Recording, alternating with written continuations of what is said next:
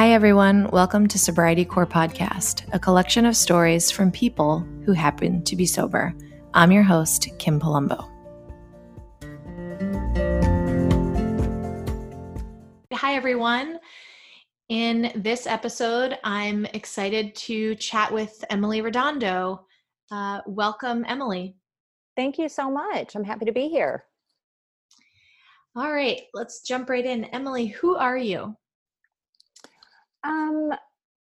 I guess I would just answer that question I'm just Emily. It's weird because I remember specifically being asked that question.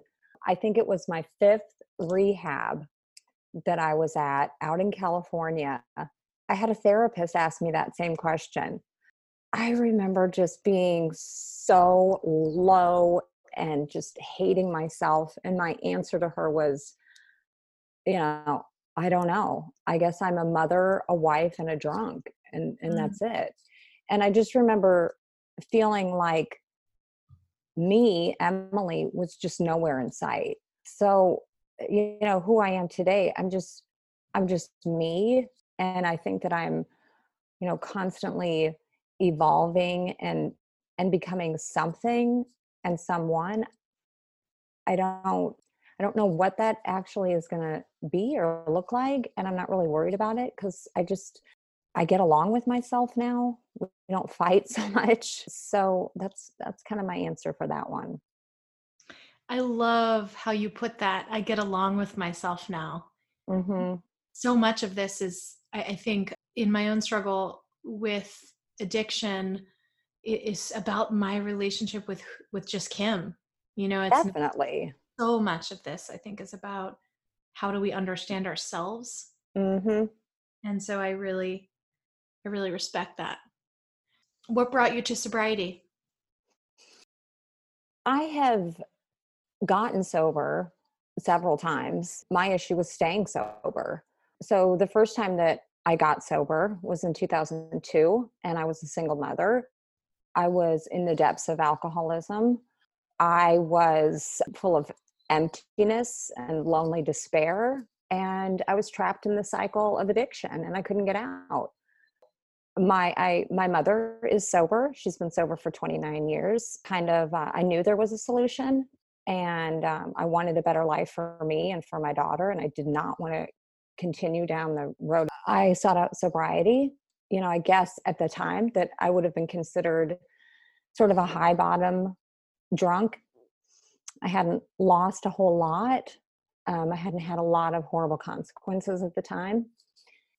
I did have a relapse after about a year and a half, got back into sobriety and stayed sober for several years.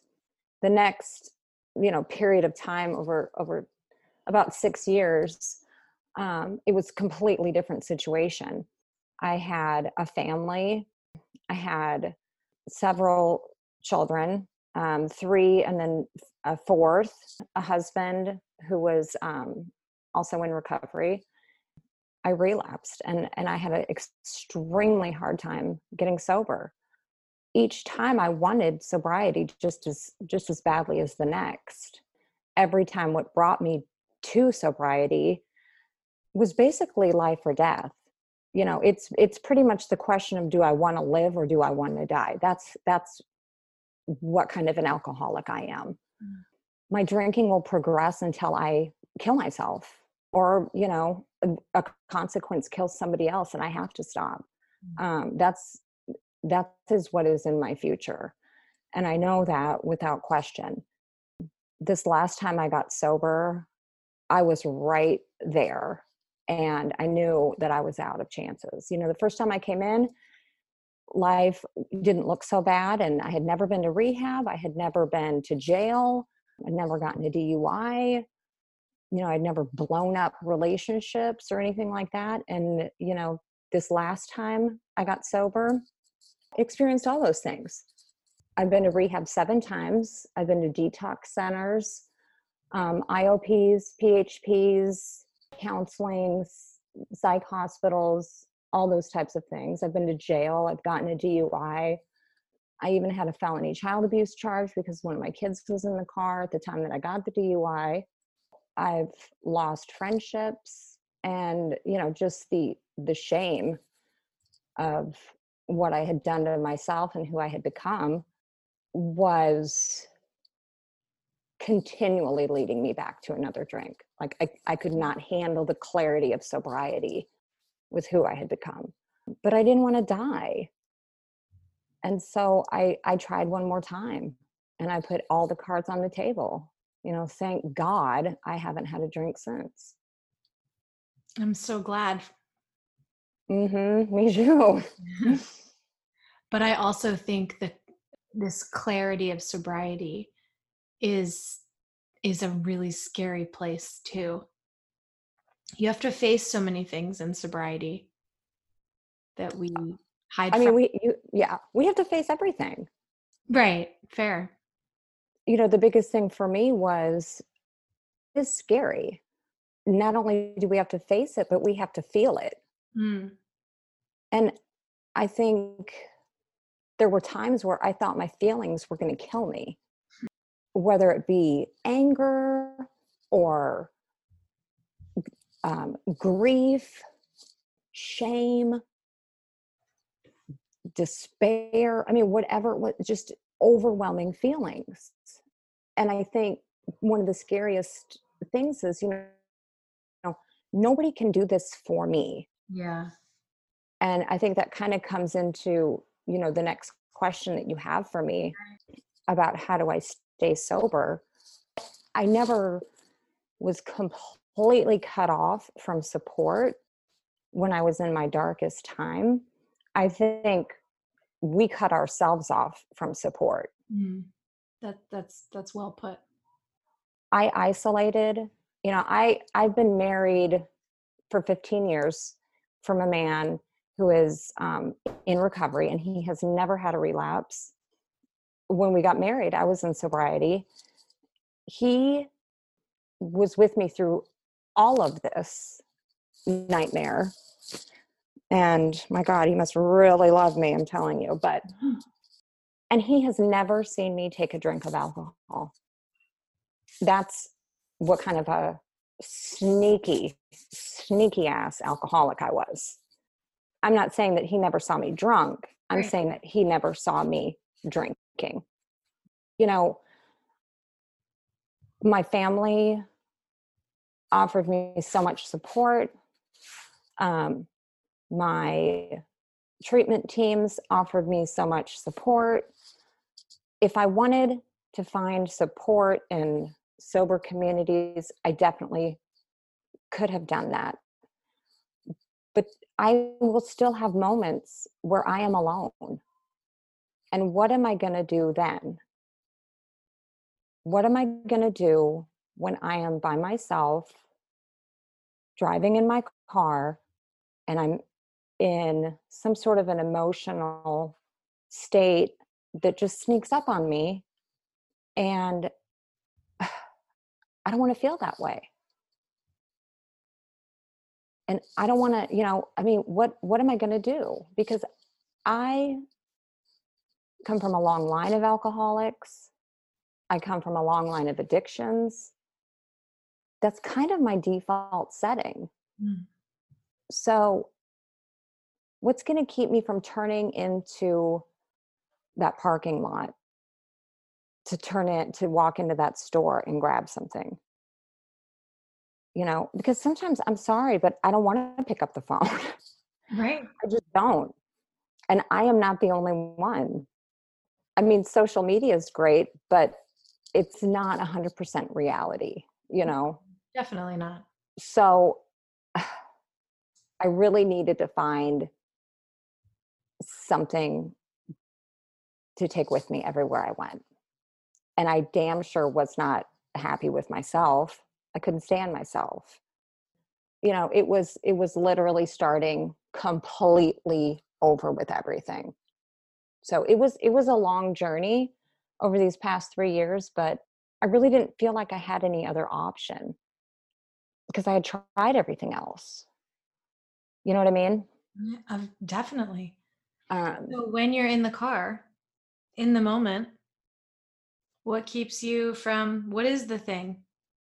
Well, or I one of the will, things. I will say that, now I don't even think about drinking. I guess maybe like when a commercial comes on and like this time of year, I see it, but I don't think about myself taking a drink like I did in the beginning. Remember this one time I was driving on the highway and it was at night and I was on the phone with my husband and I have no idea what the topic was, but we were having some sort of an argument over something, and we were completely on different lanes of communication. Like he didn't feel like I was hearing him. I didn't feel like he was hearing me. I was so incredibly frustrated. I just wanted to get off the phone with him and I didn't want to go home. I didn't want to deal with him. I'm guessing I had about 6 months of sobriety. And I hung up the phone and the first thought that popped into my head was, this is how I feel when I want to drink. This is what I feel like when I want to just say, excuse me for saying this, but fuck it and just go drink. Sure. Because it's just this like overwhelming frustration thing. For that time in that car at that moment, I said that out loud in my car. And for whatever reason, I didn't feel alone. Like I felt like I was talking to someone. I wasn't talking to me. Okay. So, I mean, it was very weird. It's like I started on this recovery sobriety journey about, I don't know, I guess like 17 years ago, something. Because I really battled with relapses for about 6 years. I knew a lot of people, like all of our friends and all of our, with the exception of maybe a handful, are in sobriety. Mm-hmm. That's just the way that our life is set up. And everybody had something to offer me, to tell me how to do it, what to do, what to believe in, all this kind of stuff. It was a lot of chatter in my head, a lot. I started out, and this is pretty, it sounds a lot more like dramatic than it really is. But when I got out of my 7th rehab, I had so many different directions and so much information and knowledge and feedback and advice in my head that I really had to simplify things. The first thing that I did is I sort of made like a declaration to my higher power that, I'm just firing him. And so I fired God. And I told him this and I said, we just need to start over completely, because clearly I'm not using you. I don't even know you. So why would I rely on you for anything? I just started like having conversations. I think we always have a dialogue going on in our head. And I just changed the dialogue from like talking to myself to talking to something else. And when I was in the car that night and I said that out loud, I felt like God was in the car with me. And some people are going to hear that and it's going to make them uncomfortable.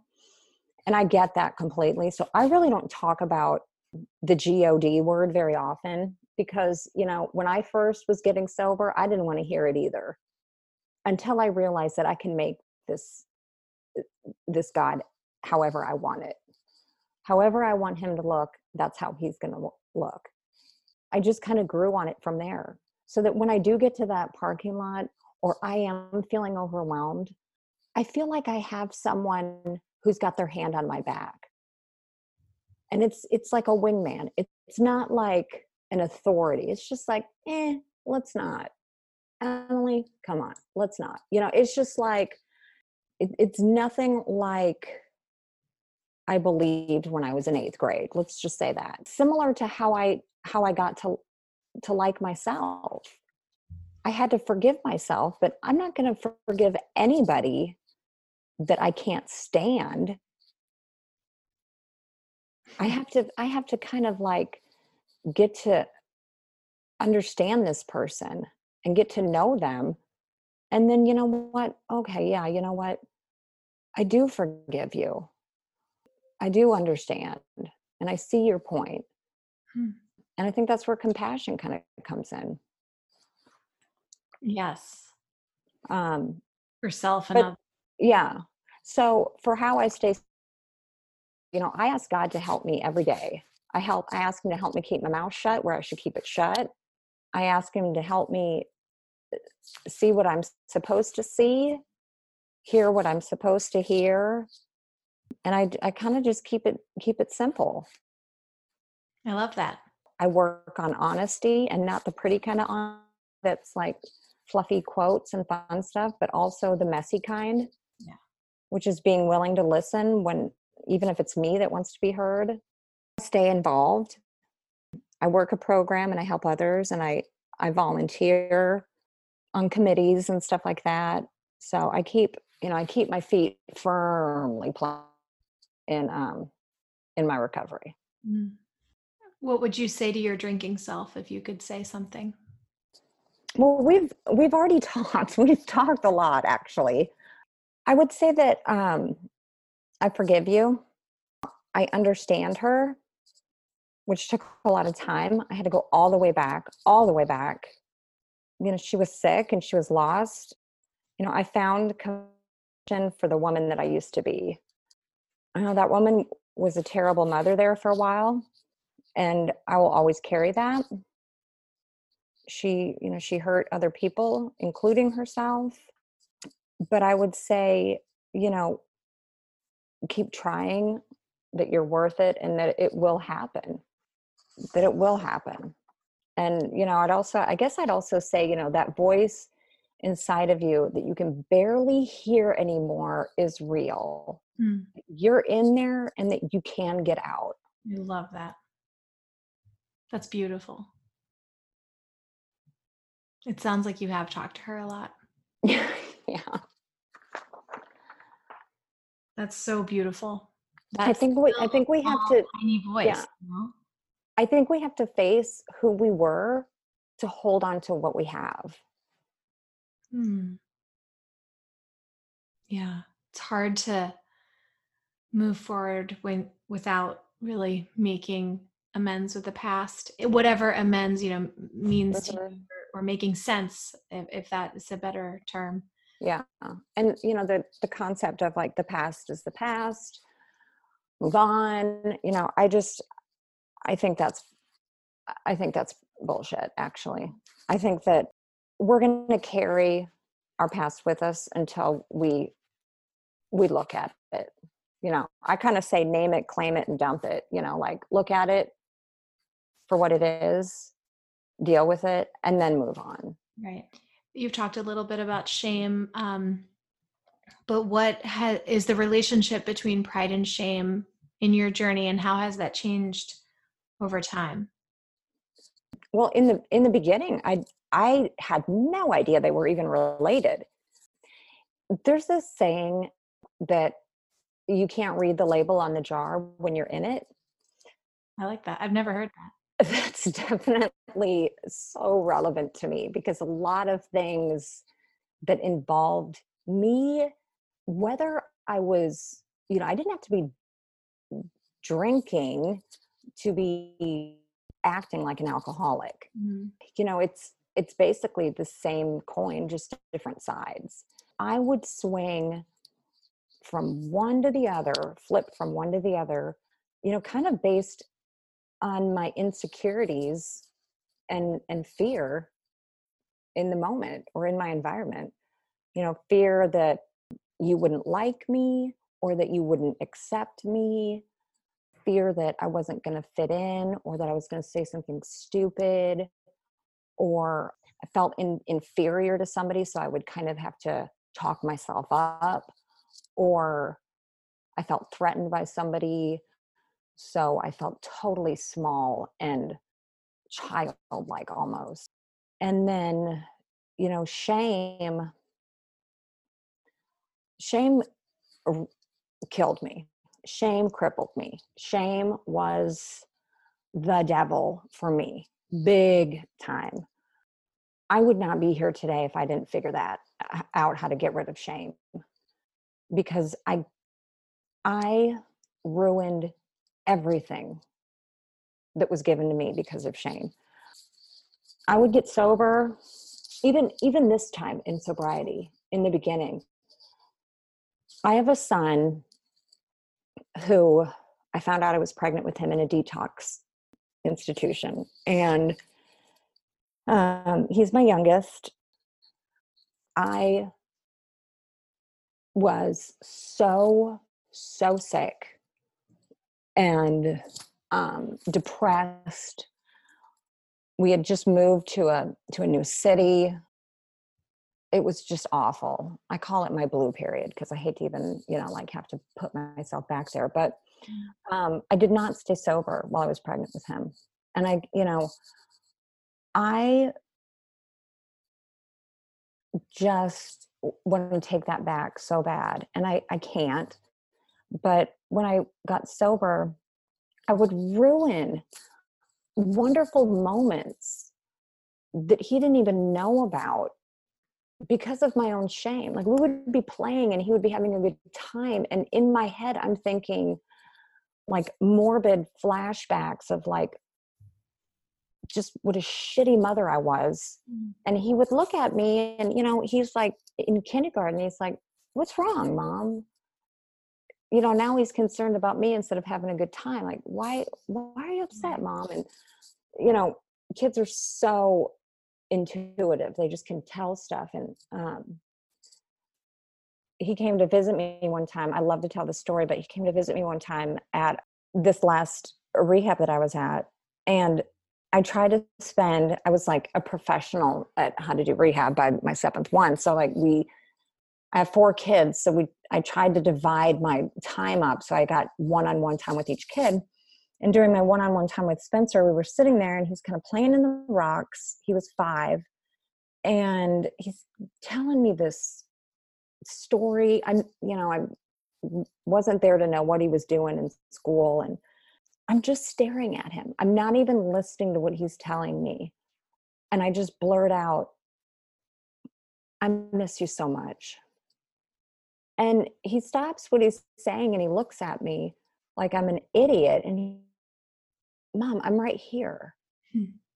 And it was just so perfect for me to hear, because there I was, in his mind, like he's just sitting there with his mom. Right.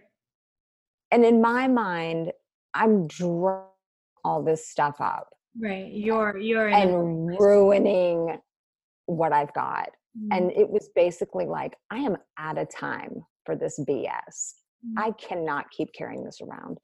And you know what? I asked for help with it. I got to tell you, I prayed my butt off because I couldn't, this shame was too big. Every time I laid down, every time I closed my eyes, every time I had a minute to think, I was drowning in this shame. And I asked God to help me. And when I was about 9 months sober, I was at a Starbucks waiting for a friend, and I had some free time, and I just sat there, and I was so used to having these like haunting thoughts come up. And all of a sudden, like none of them came up, and I noticed it. And I was like, honestly sitting there like, well, wait a minute, let me think of one. And I tried to like think of something to like conjure up that feeling of just awfulness, because I was so used to it. I felt kind of weird and I couldn't think of anything. And from that moment on, like, I don't feel that heaviness of shame. It doesn't mean that, there's this difference in my mind between remorse and regret. Remorse is like, in my head, it's debilitating. It's just like heavy and just, I can't move forward in it. It's just, it cripples me. It's stagnant and just makes me sit there and wallow in it. And that's where shame creeps in. I don't have that today.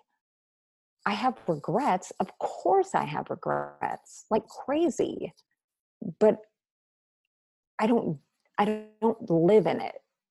I live like I want to soak up every single second I have left in my life. I've wasted so much.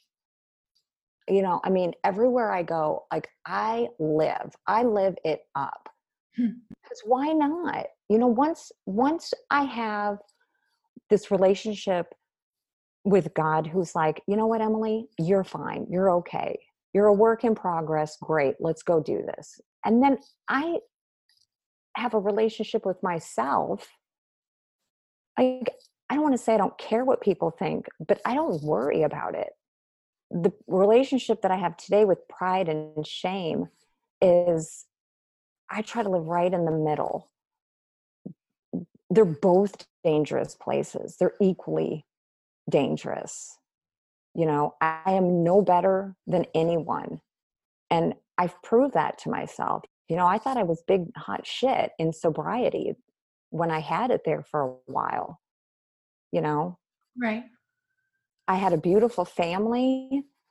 I had great tools and all that kind of stuff. And I blew my life up big time. I don't know what's best for anybody. I have my experience that I'm happy to talk about and share. But I think it's dangerous to tread where, like, we don't know the whole story. Everybody kind of, no one owns my sobriety. It's like between me and God, and we're doing a good job. Now, I use a lot of different methods, so to speak, to help facilitate that. But this whole idea that it's got to be this way, or so and so's way, or this person's way, or take this class, or sign up for this, or do this, or go to this, I think that's dangerous. Yeah. I really do. Because I think that's where people get judgmental. I think that's where compassion kind of creeps in, or I'm sorry, lack of compassion creeps in. And we lose sight of what the goal really is. And that's just for people to get the same thing we want. Right. I love that story about your son. I know, he's so cute. He's It's so sweet. amazing how aligning a child's perspective can be in these situations. I have a 6-year-old and he asked me something. He asked me early on what was wrong with me, you know, Mhm. and explaining it to his little 6-year-old brain is continues to be such an aligning moment for me personally about Mhm. motivation and the why behind recovery. Right. So it's really amazing when they just say just the thing that you need to hear in that moment, right? Mommy, I'm right here, you know. Mhm. Mhm. Like come back to earth, mommy. This is the moment that matters right now. Right. Talk about grounding. Yeah, Yeah, right. definitely. Um, it's so beautiful. What is one question that you wish that I would ask you about, or someone would ask you about yourself or your sobriety? I think I would want somebody to ask me why I call myself an alcoholic. That's a great question. Why Um, call yourself an because alcoholic? I see the only reason I say that is because I see a lot of it. There's different kind of hot topics kind of come up on social media, which in my real life aren't topics at all. And then I see them come up and cause some kind of whatever. But I just find it confusing why it's a thing. But I call myself an alcoholic because, and again, this is just for me. And I think that's why I try to not get involved in other things because, or I'm sorry, and I don't want to debate it because I think everybody has a right to do and say what they want to say. I don't want to be a hypocrite. I don't want to be able to like say what I want to say, but not let you say what you want to say. So, but I call myself an alcoholic because I am without a doubt an alcoholic and I always will be an alcoholic, period. Um, I have been in wonderful places of recovery, and I'm in a wonderful place of recovery. Um, I am pretty sure that my life has never been as good as it is right now, but I don't say I'm recovered, and I do say I'm an alcoholic. Part of the reason is because if I picked up a drink, I know exactly what would happen because I've done it about a dozen times, and I've experienced the worst of the worst, and I don't question it. Like, there's no, well, maybe this time, maybe this, da da da. I mean, it's done. It is done. The research is over. I Mm. know. Yeah. So there's that. The other thing is, like, alcoholic is not a dirty word. It's not a negative word around my house. I don't cringe when I say it. I don't think of a bum under a bridge with a paper bag, nor do any of my kids. It's just a disease that I have. It's just something that I have. And I don't need any sort of other, I also don't, I'm recovering. I'm not recovered. I'm recovered from feeling like I have no hope and that I'm in a dark and dismal place, and my body doesn't crave alcohol, and I don't think about it all day long, and I don't have to work at not getting my car to drive into parking lots anymore, and I don't wake up hearing voices coming out of the wall, that kind of thing. So I recovered from those effects. But I think on some level we want the stigma to change about addiction on many levels, even from the perspective of way up through government platforms and representation, and what we're going to do about the opioid problem and epidemic with that, and moms drinking wine, which was me, and how we laugh about that, just all these different things. And yet we don't want to use the word alcoholism, and we don't want to use the word alcoholic. Well, the stigma's not going to change unless we start using that word. I Mm. mean, Yeah. I think that's a really important point. people's perspective of what an alcoholic is going to continue to be the brown paper bag person, homeless person under the bridge, unless we start saying, hey, I'm an alcoholic and I live in a nice neighborhood and I have a good life and I don't drink anymore, but you should see what I've been through. But look, there's hope. There's a story to tell. I have moms who know I'm an alcoholic, who do not have drinking problems, who live in my neighborhood. They reach out to me about their family members, about friends that they have, as someone just to talk to about the topic. Mhm. And I think that's great. And that's because you've been open. But, feel the need to say that I have alcohol use disorder. I do, but I mean, that's what I have, but I don't feel the need to do it. The word alcoholic and alcoholism are not going to drop off the face of the earth. Not in my lifetime, they're not. That's one of the questions. And how do you have so much fun in sobriety? That's another good question. That's another good one. And of course, as you said, social media is just, is only a very, very small sliver of someone, but you have been someone who has demonstrated a lot of joy and been open about your joy. And it's been really encouraging for me. And Oh, so I love that. it really has, you've been open about just to have fun, just because we're here, and why wouldn't we? And so that's been very encouraging. And so your joy is like apparent. Oh, I love hearing that. Thank you so much. This has been lovely. Thank you for your time. I so appreciate it.